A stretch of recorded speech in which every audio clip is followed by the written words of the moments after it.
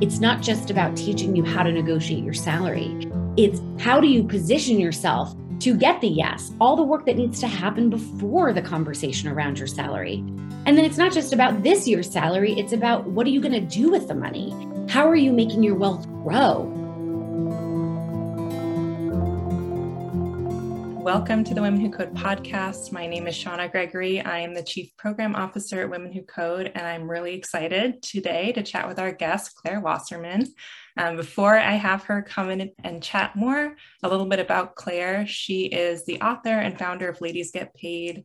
She has a master's certificate in behavioral finance and financial psychology, and is the host of the podcast Friends Who Talk About Money.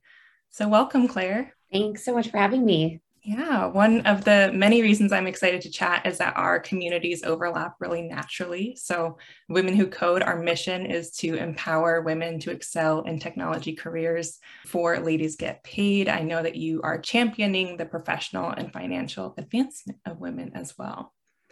Yes. I am about power.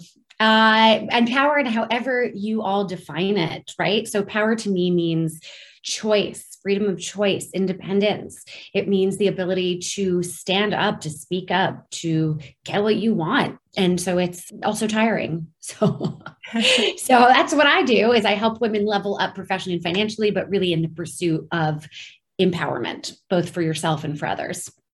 Yes, that's amazing. So there's so many topics I would love to cover in our conversation, but just starting with the main one, which is getting paid. And I know that is one of many aspects of empowering women in their careers or empowering people. But what inspired you to focus on this aspect of financial advancement? Yeah.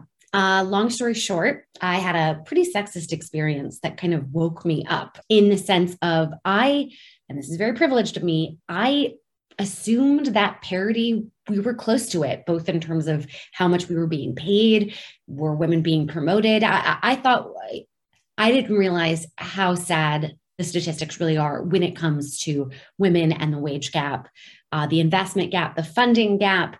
And this sexist experience I had, it got me reflecting on all of the small ways, the little ways that I had to navigate uncomfortable power dynamics related to gender, times where I had to kind of contort myself to be what I felt somebody else needed me to be.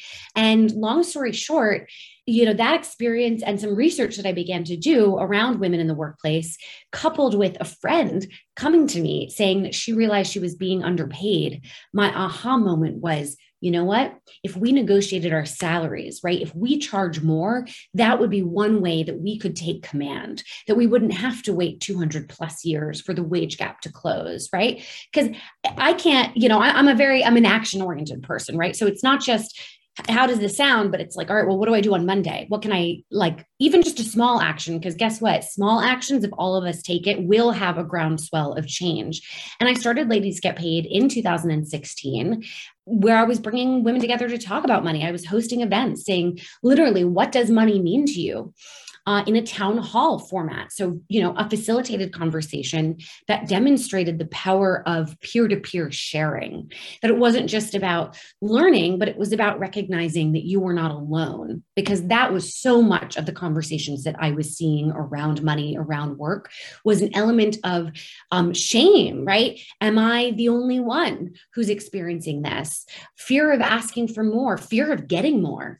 See, that was interesting. I have found that it's not just, let me ask for the raise, but it's, am I worthy of the raise? And if I do get that raise, can I perform, in the way that I've presented myself? And I didn't have any answers for this, right? It was just clearly we all need to continue the conversation. And so I just created a Slack group, honestly, out of these events, invited everybody to continue discussing on Slack. And it was there that I was able to observe specifically the kind of education that was needed. And I started to hire coaches, career coaches, money coaches. I would find them office space. This was pre-pandemic, obviously. So we were meeting in person and recognizing that all of this stuff goes together in the sense of it's not just about teaching you how to negotiate your salary. It's how do you position yourself to get the yes, all the work that needs to happen before the conversation around your salary. And then it's not just about this year's salary. It's about what are you going to do with the money? How are you making your wealth grow? because ultimately, we're working for our money, but we got to make sure the money is working for us. And so I don't want to, I've never been motivated per se by money. I'm really motivated by, again, like freedom and power, and money being the conduit of that. And it's fascinating. Now we've got in that Slack group, we've got 55,000 women, all 50 states, more than 120 countries. They've exchanged over 2 million messages since 2016. And everything that we create, from our webinars to our conference to my book, it's really come out of those conversations that I'm seeing happening.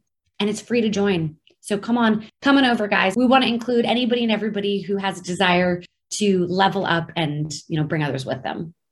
Yeah, absolutely. And I love what you're mentioning about it's not just the point at which you are negotiating a salary during the job offer process or during a promotional period in your organization. It's everything that comes before, during, and after. And I completely recognize what you're saying in regards to that feeling of imposter syndrome, especially in the tech industry, where it's a very comfortable industry and people are earning more than maybe they've expected, or especially those who are transitioning from other backgrounds or come from non-traditional backgrounds and careers, who transition into tech and are suddenly making, the largest salaries of their lives. Maybe that imposter syndrome hits a little bit harder, especially for women or people who are, historically excluded from the industry. Yeah.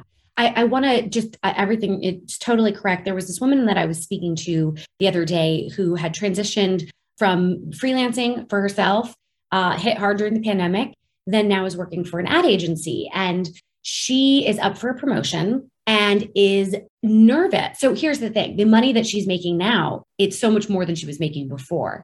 So she feels really good about it.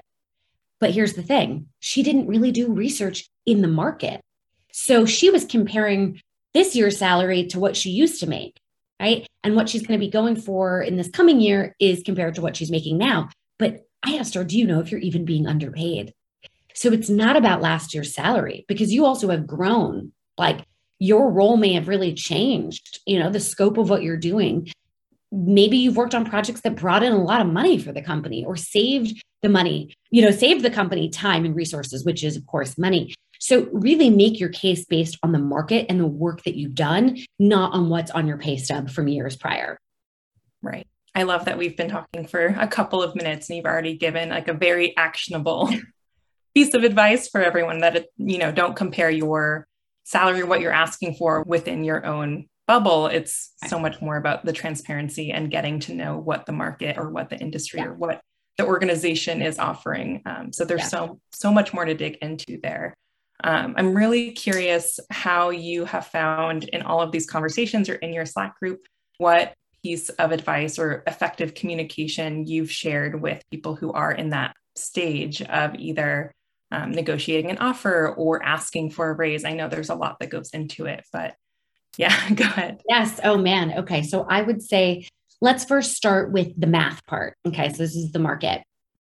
Cast a really wide net of real people that you're going to talk to. Okay. So not just the Glassdoors, pay scales. I mean, that is a place to start, but look at people who work at companies that are similar to yours in similar situations, because compensation is contextual. Okay. So the way that HR pays you, it's based on a range. It's called a pay band. So within that pay band, people get paid different amounts depending on different things. So if you, let's say, brought in clients, right? You've got a pretty good network, or maybe you've even gotten somebody hired. You have, a master's degree or a special skill set, or, you can make the case for more money. Talk to people who are in similar scenarios to you. Location, size of the company, make sure they are white men. Because if there is a wage gap going on here, you need to be talking to the people who are making the most money. Maybe challenge yourself. How about six real people? Go find them on LinkedIn. Now, you don't have to ask them straight up how much they make. You could present to them the research. This is the range that I have found. I am curious, in your experience, am I off base? If we all share our salaries, we can all get paid more. That's the thing. Like, make this bigger than you. So a lot of men are, I think, looking to be allies and just simply don't know how. This is a tangible way that they can do it, by talking about how much they make and if they have any suggestions for how they negotiate it. After you do all that research, I want you to pick 3 numbers. because expecting that you're not going to get a yes on your top salary ask, well, what's the next one? I call it the comeback ask. And then, of course, have your bottom line. So be prepared for the back and forth to maybe take 2 or 3 times. And so each time there's a no, you have another number in mind. Part of that also has to be things that don't include money, that bring you value. This is called full compensation. This is about, working from home and flexibility, career development, signing bonus, title change, stock options. I mean, it really is limitless, but don't rely on them to offer it. You need to ask for it. So if you are not getting what you want, it's okay. How about a combination of this salary that's a little bit lower and, this full compensation? Okay. And that, a no was a not yet. You can always ask for more information. How is compensation determined here? What do I need to do in order to get the raise? So first, it's the math stuff. It's not emotional. It's just data. Then you really have to know your place in the company and how you make the company money. And if that's hard for you, that just means you need to be doing more digging. Who can you talk to? How can we get creative in the way that you describe your impact on the business bottom line? Do you mentor people? It doesn't need to be official. But if you've done anything that helps the company culture, that is actually making the company money, because it is expensive to lose people. And if your employees are unhappy, they're unproductive, they leave, think about how much it's going to cost to try to recruit amazing people, the learning curve that's going to happen. So just think creatively about your place in the company's ecosystem and do the kind of work that gets rewarded. Because what you may realize as you're gearing up for this negotiation is that you might need to be doing more work that's aligned with those business goals, more work that gets you in front of people of influence or, in rooms with clients. And white men are just naturally given those opportunities. There's research that shows this. This is not from me. It's funny. There's actually a term called glam work, which is that, men tend to get those opportunities where it is just more obvious how they make the company money. Whereas women and people of color tend to do more of the behind the scenes work, more of the supportive roles, so that's why, if you're waiting to have the discussion about your salary at the time of the negotiation, it's a little bit late. You really want to be raising your hands for opportunities months in advance, coming with ideas, talking to your boss transparently about your work. Is it going to be rewarded? Your raise should not be a surprise. And a good time to talk about this is when budgets are decided. So go find that out. And another good time to talk about it is when you had a win. They want you to do well. Like, your success is your boss's success. So, this isn't something that you should be afraid to do, and really, couch it in terms of, I want to be a leader here. I want to grow. I want to help the company grow. And guess what? At the end of the day, you just ask them, if you were in my position, what would you do? Because they also have to negotiate their raise. Whoever you're talking to, even the CEO of the company, they have a boss. It's to the customers, it's to the shareholders. We are all trying to figure this stuff out. So just let the fear go, come with an open mind, with research, be professional, be thoughtful, but be determined. Be determined. They don't want to lose you. Yeah, absolutely. And especially now, especially during this period where so many people are reconsidering their roles, there is such an emphasis on retaining the talent that you have today. So it makes so much sense what you were saying about if you are currently mentoring people, if you are personally retaining people on your team and building a culture where people want to work with you, I think elevating that to either, the place you're currently working, or talking about that when you're interviewing for other roles and talking about what an important piece you are of the puzzle of the culture of your team, or as a manager or leader. I think that's an especially salient point right now when, so many people are just desperate to hold on to the team that they have in place.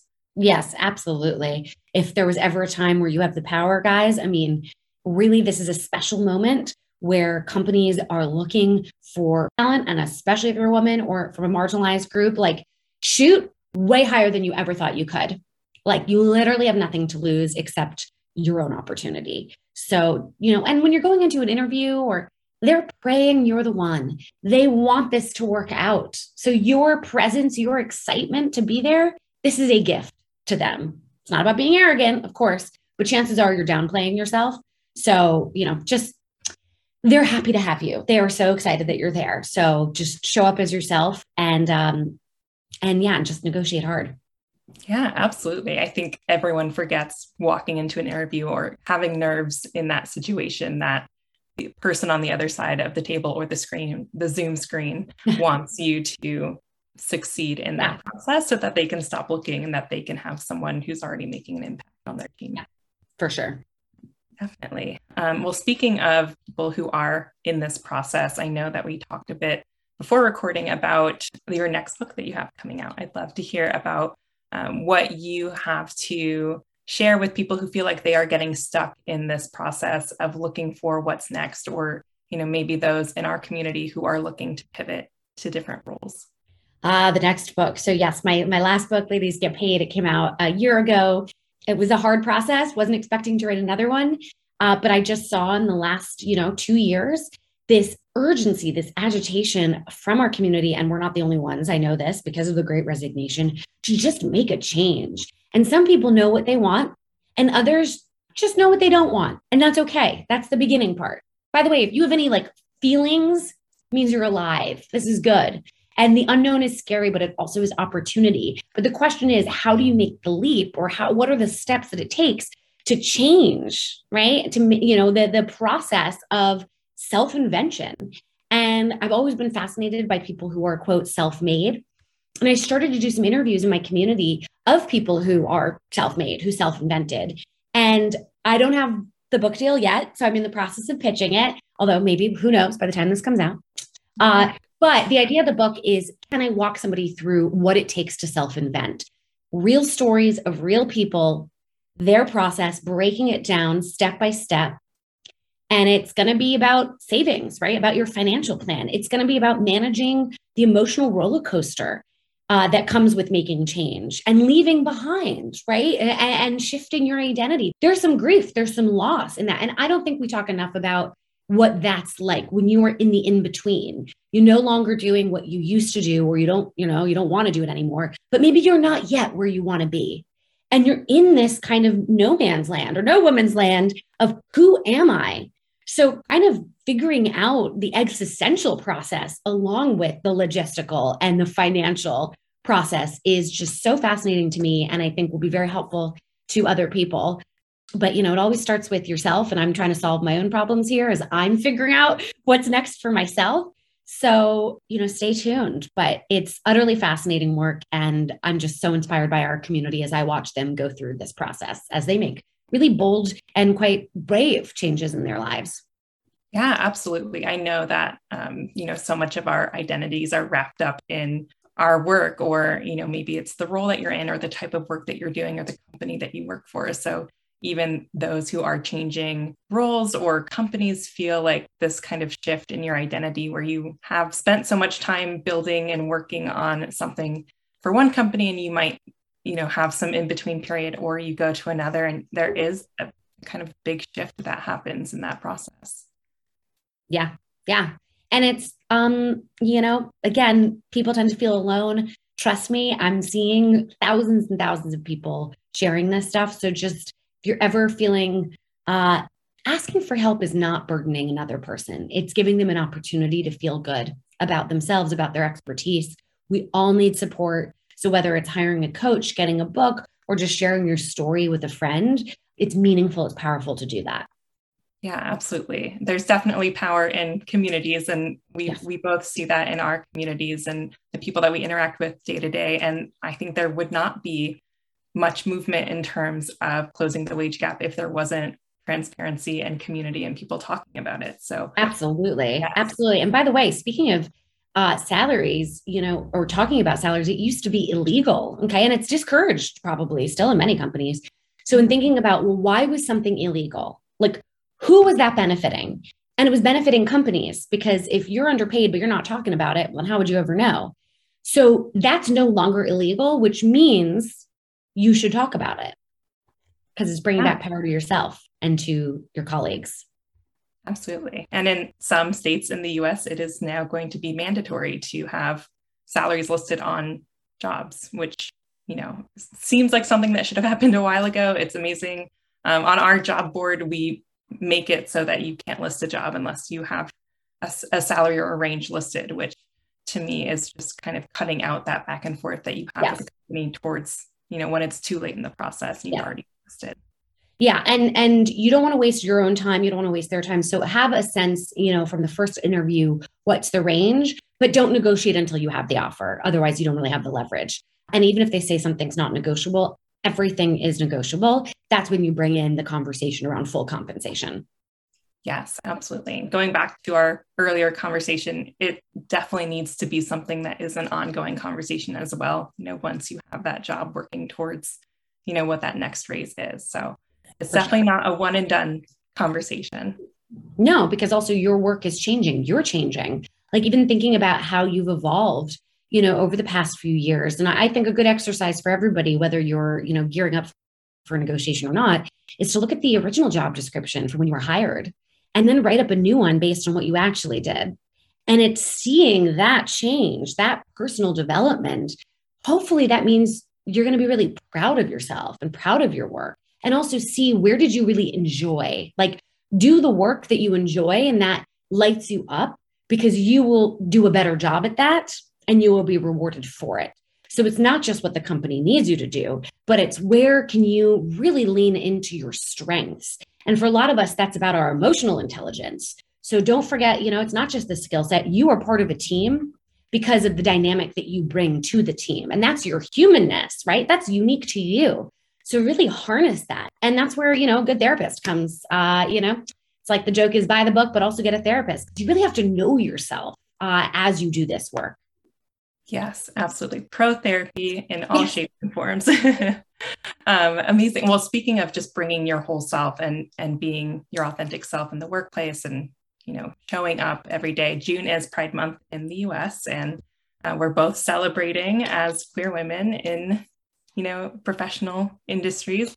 So I'd love to hear you talk more about how people can show up for themselves and, find the roles or find the work that's meaningful for them, where they can also, come and be your 100% authentic self. Yeah. I know that's a hard question, but I think that's what a lot of people are looking for. And my answer has changed over time, actually. I used to be very much in the do work that brings you joy, you have purpose. You know what? A paycheck's a paycheck too. And sometimes the best thing for your mental health is to have work just be work. It's not your family. And then you have your full authentic self, and work's just a small piece of it. It's not your entire identity. I'm kind of two camps. I mean, the ideal is to, be part of a company that at least shares your values, right? Like you have to stand by the kind of work that you do and the people you do it with. If it's toxic, if you feel like you need to change your personality, contort who you are, there's discomfort, that's not good. We don't want that. But does this need to be a place that you walk into and you want to spend all your time? Not necessarily. Again, you're at will, most people, right? You could be fired tomorrow. So just be very careful about, how much you wrap your identity up with the work that you do. Even if you run your own company. For myself, I am Claire Gets Paid from Ladies Get Paid, but I have to continually check myself because it's still a job, right? So it's interesting. Now, so again, bare minimum, values are shared. You don't need to contort yourself. But do you want to bring your whole self to work? That's really up to you and how comfortable you are to do that. And who, maybe select people that you want to share things with. It's personal, very personal to you, but just know that you actually have more options than you may realize. You need to have financial savings, because if you are in a position where you don't feel safe to be yourself, the only way that you're going to feel okay about leaving, I think, is alternative options. And of course, another job offer, that'd be wonderful. But until you get that, maybe you need to walk away. You need to have 6 months of savings. And if you can be in a place where you can fully show up as yourself and you're celebrated, I mean, how wonderful. But you still need to have some kind of separation between who you are and what you do, because that's going to change. And as we've seen in the pandemic, so much is out of our control. Yeah, absolutely. I love the emphasis on, finding what is valuable to you and figuring that out and connecting that to your work, but also keeping and maintaining some sort of distance, because there have been company cultures where you are meant to feel like family and you're also very close. But like you mentioned, oftentimes a job is a job and you have so much more outside of that. And going back to your identity being wrapped up in your work or in your role itself, keeping that distance also and having that financial safety net. And like that really is the foundation of being able to make those choices. Yeah. Absolutely. Well, really excited to chat with you today. Where can our listeners learn more about you and the work that you're doing, learning more about, all of your amazing salary advice? Yeah. So come join ladiesgetpaid.com. It's free to get, to be part of the community. There's also a pro membership because you'll see we've got a really extensive video library of webinars that we've done. And so becoming a pro member means you get access to everything for free. You can come to all of our events for free. We also have a conference, Get Money, Get Paid on May 24th. It's virtual. It's also free. ladiesgetpaid.com/book. There's also, you're going to see on our website, a whole master course on salary negotiation, a whole master course on getting the job. So anything and everything we can do to provide education, we do it. You can also follow us on all the social platforms at Ladies Get Paid. And then me personally at Claire Gets Paid. Also, my website's clairewasserman.com. And I always want to hear from, the reason I do this is for you. Like, otherwise, what's the point? So I want to hear from people who are listening, like share your journey with me, ask me questions. And yeah, I'm so appreciative. Thank you for having me. Yeah, absolutely. Thank you for sharing that. And if you could leave, our community with one takeaway, everything you said resonated with being able to reach out and that people do want to be helpful to you and help you within your process. But is there one last takeaway you want to leave us with? I think that, you only live one life. Like, you're the main character. You're the hero, that you're the hero's journey. And so every choice, like, your life will only be as big as the decisions that you make. So I know that some things are, many things are scary and risky, but it's all an adventure. It's all a learning experience. Just again, make sure you have those savings, but take the leap, ask for more. You deserve it. Amazing. Well, thank you so much again, Claire, and thank you everyone for listening. Thank you everyone for listening. And if you wanted to learn more about reaching out for help and building that community, we have the Women Who Code Career Navigation track where you can join and attend events on negotiating your salary, learning tips for the technical interview. So womenwhocode.com/careernav. And if you are ready to apply for a new job and look for that next connection, we have the Women Who Code job board. So go to womenwhocode.com/jobs and apply for any job that you think that you're qualified for, and even the ones that you don't feel like you meet all the qualifications. Really encourage you to do that. Thank you again for listening, and happy Pride Month. In the Women Who Code Career Nav segment of our show, you'll hear real-world advice from people who are currently working in the technology industry and personally know the steps needed to succeed. These talks will include both career advice as well as a look at the industry itself and its practices. I will welcome Rahat. Welcome, Rahat. We are building mental health resources in tech. He's here today to talk about the importance of self-care and keeping up your mental health while working in the tech industry. Rahat is a second career developer who comes from a background in customer support management. He is a mental health advocate, live coding streamer, and rapper. He is also the founder of a mental health startup called Whimzer, which is aimed at helping people in tech manage their mental health. Rahat currently spends some of his free time mentoring new developers, coding, and making music. Welcome, Rahat. Thank you so much for being here. Thank you for having me on here. Really appreciate that, to be able to bring this talk to this platform. First of all, why are we even having this talk? If you're someone who is at a company that is, in a position of hiring, or you're able to get people into your company and you're trying to hire, or if you're just a person looking for a job, looking for your first beginning into tech, things that you kind of need to remember is that every line of code, every algorithm that's run, everything that executes on a software or a website, all that is written by a person. All of this automation stuff that happens, originally written by a person. all these AI stuff originally written by a person. There are people behind every single thing, every bit of technology that is out there. And our mental wellness, our mental health directly affects the productivity of us being able to create these things, of being able to be successful in tech. And that's something I hope that a lot of employers, companies can start to realize and put more effort into building up their support for employees' mental health. I just want to throw out this huge number, 200 million. So what, why am I sharing this number? What does it mean? So I both love and hate this number at the same time. So this is the amount of work days that the CDC estimates we lose every year due to some form of mental illness, depression, anything else like that. That's a lot of work days. I hate it because like it shows like, yeah, we're, it's a huge problem. We're all kind of like suffering through it. But on the flip side, it also means that like when the first time that I saw this statistic, I was like, okay, maybe I'm not alone. Maybe there are other people who are going through some similar stuff as I am, right? Because there's no way I'm putting in 200 million lost work days in a year by myself.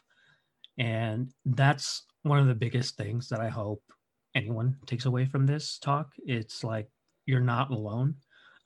Generally, we're usually not suffering alone. We're usually suffering in silence because we're not openly talking about these issues. We're not giving a space for people to, I guess, vent or be able to get these issues off of themselves, or providing resources that can, help people out in those situations. The other thing to also kind of keep in mind is that 25% of people that you work with on a daily basis probably have some form of mental illness, whether it's like on your Zoom calls, on, meetings that you have, with people, interviews, whatever. 25% of our workforce is generally going through some type of mental illness. Also, this is from the CDC, all research done in 2016. So this is sort of outdated information. Just imagine how much more it is now, or it was in 2020, due to just the pandemic and everything, and how people are just a little bit more openly talking about it. So there's a few different things I want to touch upon that come up in tech a lot. The first thing is passion. So tech is sort of a weird career in the fact that, unlike a lot of other careers, you're kind of expected to sometimes on the side be, coding, on your weekends, level up your coding, have a side hustle, do this, do that, just to like prove yourself to be, better, or prove that, you can code and whatever it is, and that you're good at what you do. A lot of other professions like, being a doctor or a lawyer, as long as you have a certificate, you have a track record of like doing stuff in other jobs, you'll probably be fine. Coding is one of those, or being a developer is one of those things where you have to constantly prove yourself over and over and over again, to that you know how to code, that you know what you're doing. And I think one of the biggest things that we kind of ignore and we don't put enough emphasis on is that a passion for tech is not a requirement to be great at tech. It can be, if you're passionate about it, that's awesome. That's great. I'm pretty passionate about it. I do a lot of side stuff, but that doesn't have to be a requirement for every single person. And I'd really like this to be something that, I guess influencers and, people in hiring positions can kind of like take into consideration a little bit more, because some people are really, just want to do it to be, have a stable income, go home, spend time with their family, whatever, or, do other things outside of work. And we have to work towards coming to a point where that's okay, where it's like, you don't have to have your whole life be wrapped around coding or, improving yourself. And it's something that it took a lot of time for me to just be able to get off of like that train of thinking. I knew, I needed to do some stuff just to stand out when I was looking for jobs, but at the same time, it wasn't good for my own mental health. I also, I go through depression, I go through anxiety, social anxiety, and a lot of the things that tech kind of like forces you into to like stand out, like going to meetups, going to, networking, things like that. These are all really hard for people who are, have these mental illnesses and need, I guess, like additional help to be able to overcome those things. And the other thing that I also want to emphasize is that not every single thing you do needs 100% of your energy. Having a passion is great. Yesterday, I actually spoke to someone who gave me some advice on like applying to a company that I really wanted to work for. And he had mentioned like, highlight different things on your resume, tailor it to the company that you're applying for. And this is great advice. I really enjoyed it. However, I also realized that this is not something I need to do to every single company I apply for. I can give my passion to a company that I really want to apply for. Great.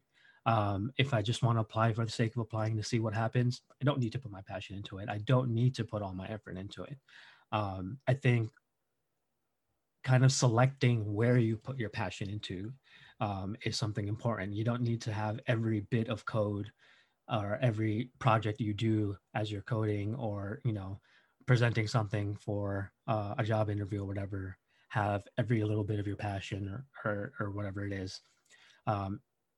Keep some of it for yourself. Keep it for things that matter to you. Next thing that I want to talk about is burnout. A lot of that passion stuff, a lot of that working towards, constantly trying to get better and improving as a coder leads to burnout. I'm gonna say something really cheesy, but I think it is pretty accurate. When you burn a match, it only burns for a certain amount of time before the fire goes out. Super cheesy, but it's that's kind of like how we operate. There's only a certain amount of energy that we all have, a certain amount of time that we can dedicate to something before we start to hate it. Burnout is something that's super, super common in tech and outside of tech in general. I'm going to be talking a little bit about, where I went through in burnout, but I wanted to first kind of bring back in this idea of like hustle culture. That happens a lot on social media, that happens a lot in general with like people, trying to motivate others to, get into tech. You hear a lot about, you should always be moving, always be building. That's how you get to your target goal. And I think the thing that we don't add into this that really needs to be in here is that you also need to take some breaks in between. You need some time for yourself. You need to let yourself be tired, to let yourself just relax for a little bit. Because if you're always building, you're always doing stuff, you're missing out on other things, you think you might be moving fast. And I'm going to be sharing a time where like I thought I was moving quickly fast, and moving fast was actually what slowed me down because of my burnout. And that was when I was building my first startup. So this is sort of like a timeline I put together of different things I was doing while building my first startup.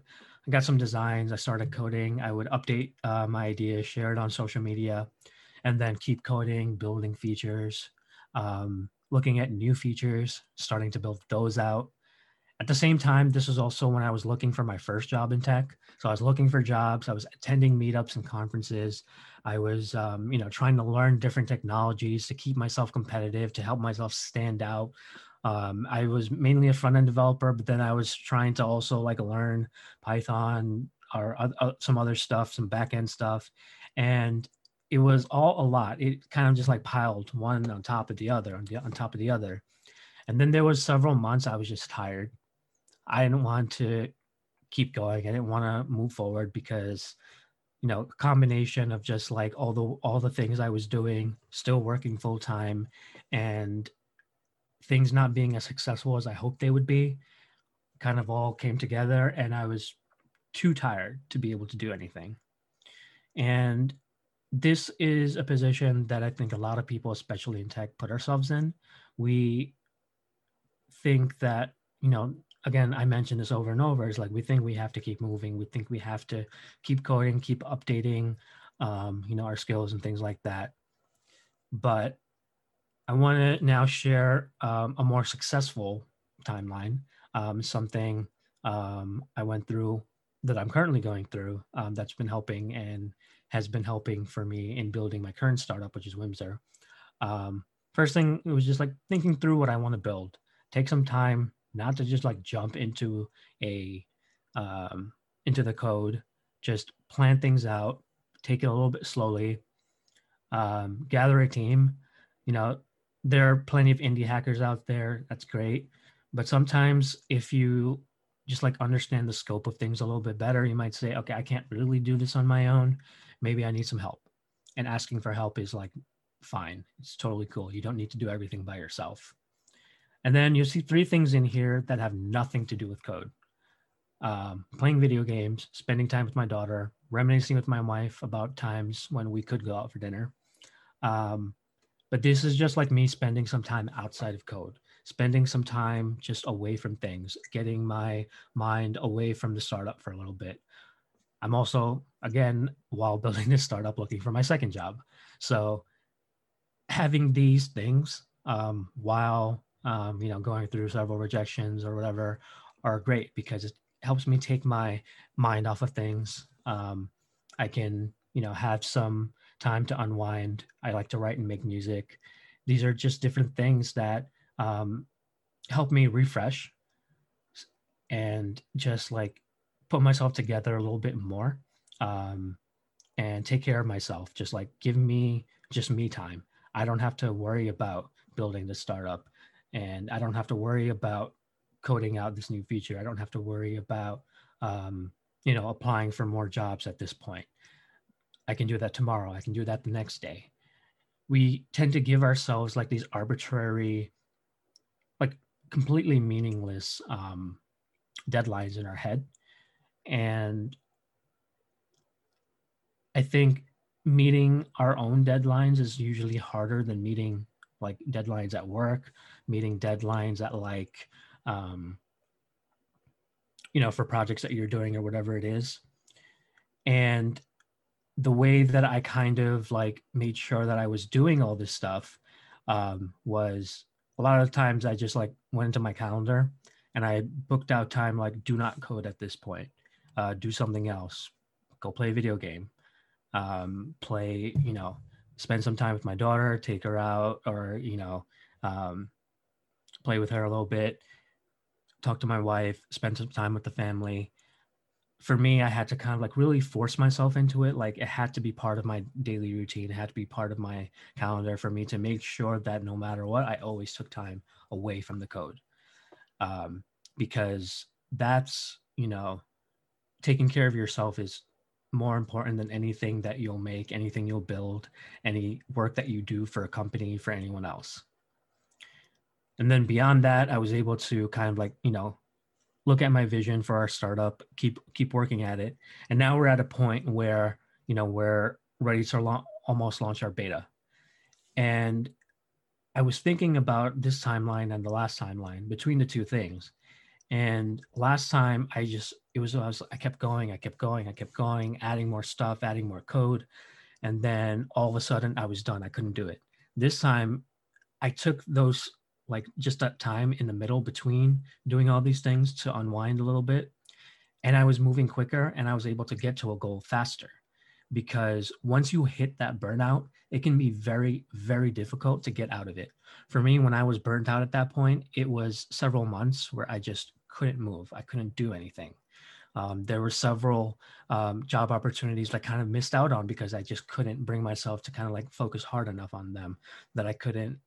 There are several like opportunities for my startup at that point where I couldn't really act on because, again, I was too tired. I never gave myself that space to breathe. So one of the biggest things to kind of keep in mind is that when you slow down, when you stop even for just a little bit, what you're doing is building up more energy for you to be able to keep going in the times when it really matters, when you get those opportunities, when you have to, put in your energy to do all those things. So it's kind of like you have to look at the trade-offs. Like, yeah, maybe I'm spending tonight watching Netflix with the family, or, you know, having dinner, playing video games or whatever, and not doing code.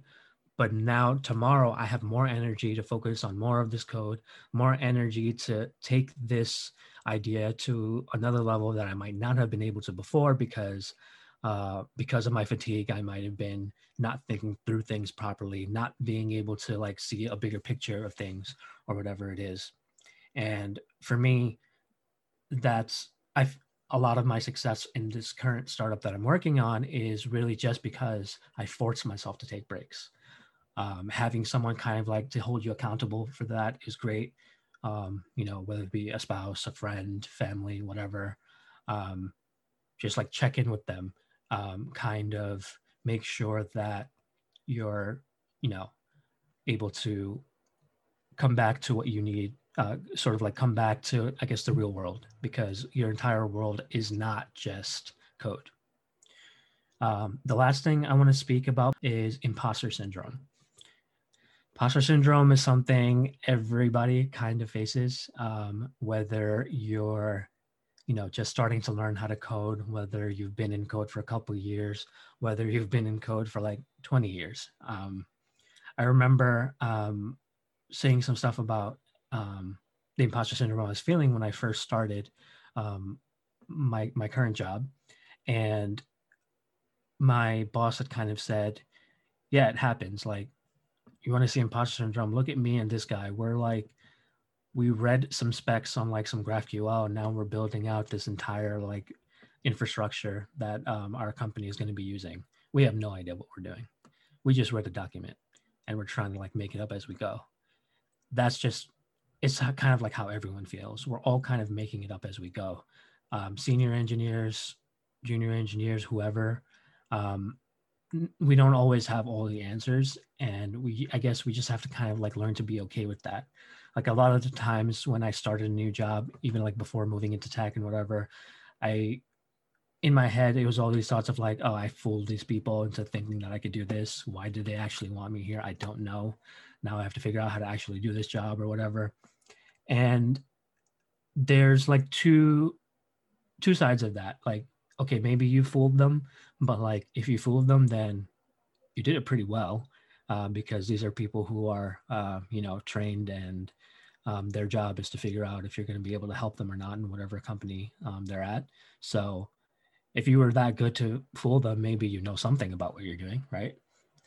Like, people, you know, hire you for a reason. Once you get there, it's like getting over those feelings is tough. They're going to keep coming back. And the only thing we can really do is like kind of like take it a step at a time. And the way that I have usually tried to kind of deal with this is like writing out different accomplishments that I go through as I finish them out.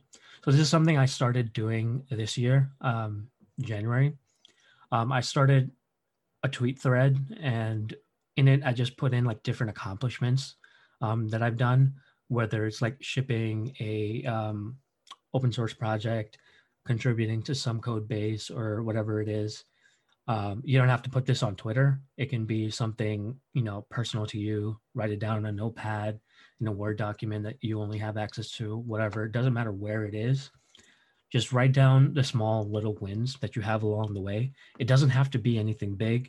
It can be, today I learned how to write a function in JavaScript. Today I learned about dictionaries in Python. Anything. It doesn't matter. It can be, you know, as simple as, you know, I cloned this repo and I'm looking through the code to see if I can contribute to it. That's an accomplishment. You started on doing something, you know, awesome. And I think as you like pile on all these like small wins, once you get to those points where you're like, oh no, I don't know if I can do this. It's usually something huge. It's usually like I'm assigned a feature at work and I don't know if I can tackle this huge thing.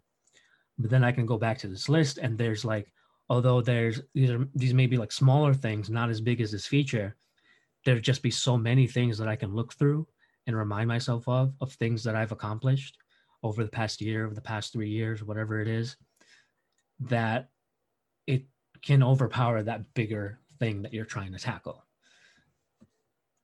And I think that's really one of the biggest ways of like really tackling imposter syndrome. Maybe not fully tackling it, but letting you kind of get out of that space that you might be stuck in when you're going through those thoughts of thinking, oh no, what if, I'm actually not as good as I thought.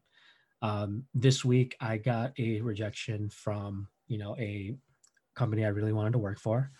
And for a while I was just like, oh no, like I got rejected. I don't know if I'm good as I thought I was, if if I'm just going to be stuck at my current job where I don't want to be stuck at, is this, where I'm just going to be. And coming back to this tweet thread and looking at some of the stuff I've done this past January and the end of last year and thinking through that, helped me kind of take myself out of that, help myself see that, okay, this one didn't work out, but look at this other stuff that I've done. I've been on this podcast. I've been doing talks. I've been, shipping open source projects. Okay, I didn't get that job, but this is all stuff I can use to help me get another job. Right. So just like having this list for myself has been helpful. I put it out in hopes that, other people will try to do kind of the same thing. And again, doesn't have to be public. It can be just for yourself. No one else has to see it but you, because you're the only one who matters in that case.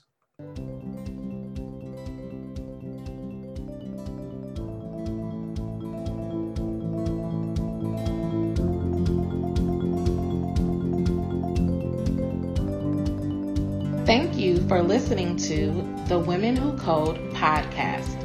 To find out more about our mission and the work we do across the tech industry, visit our website, womenwhocode.com. You can also follow us on Twitter and Instagram at Women Who Code. Be sure to check out our YouTube channel with hundreds of hours of free educational videos. Just go to youtube.com/Women Who Code. Thanks again for listening, and remember to subscribe, rate, and comment.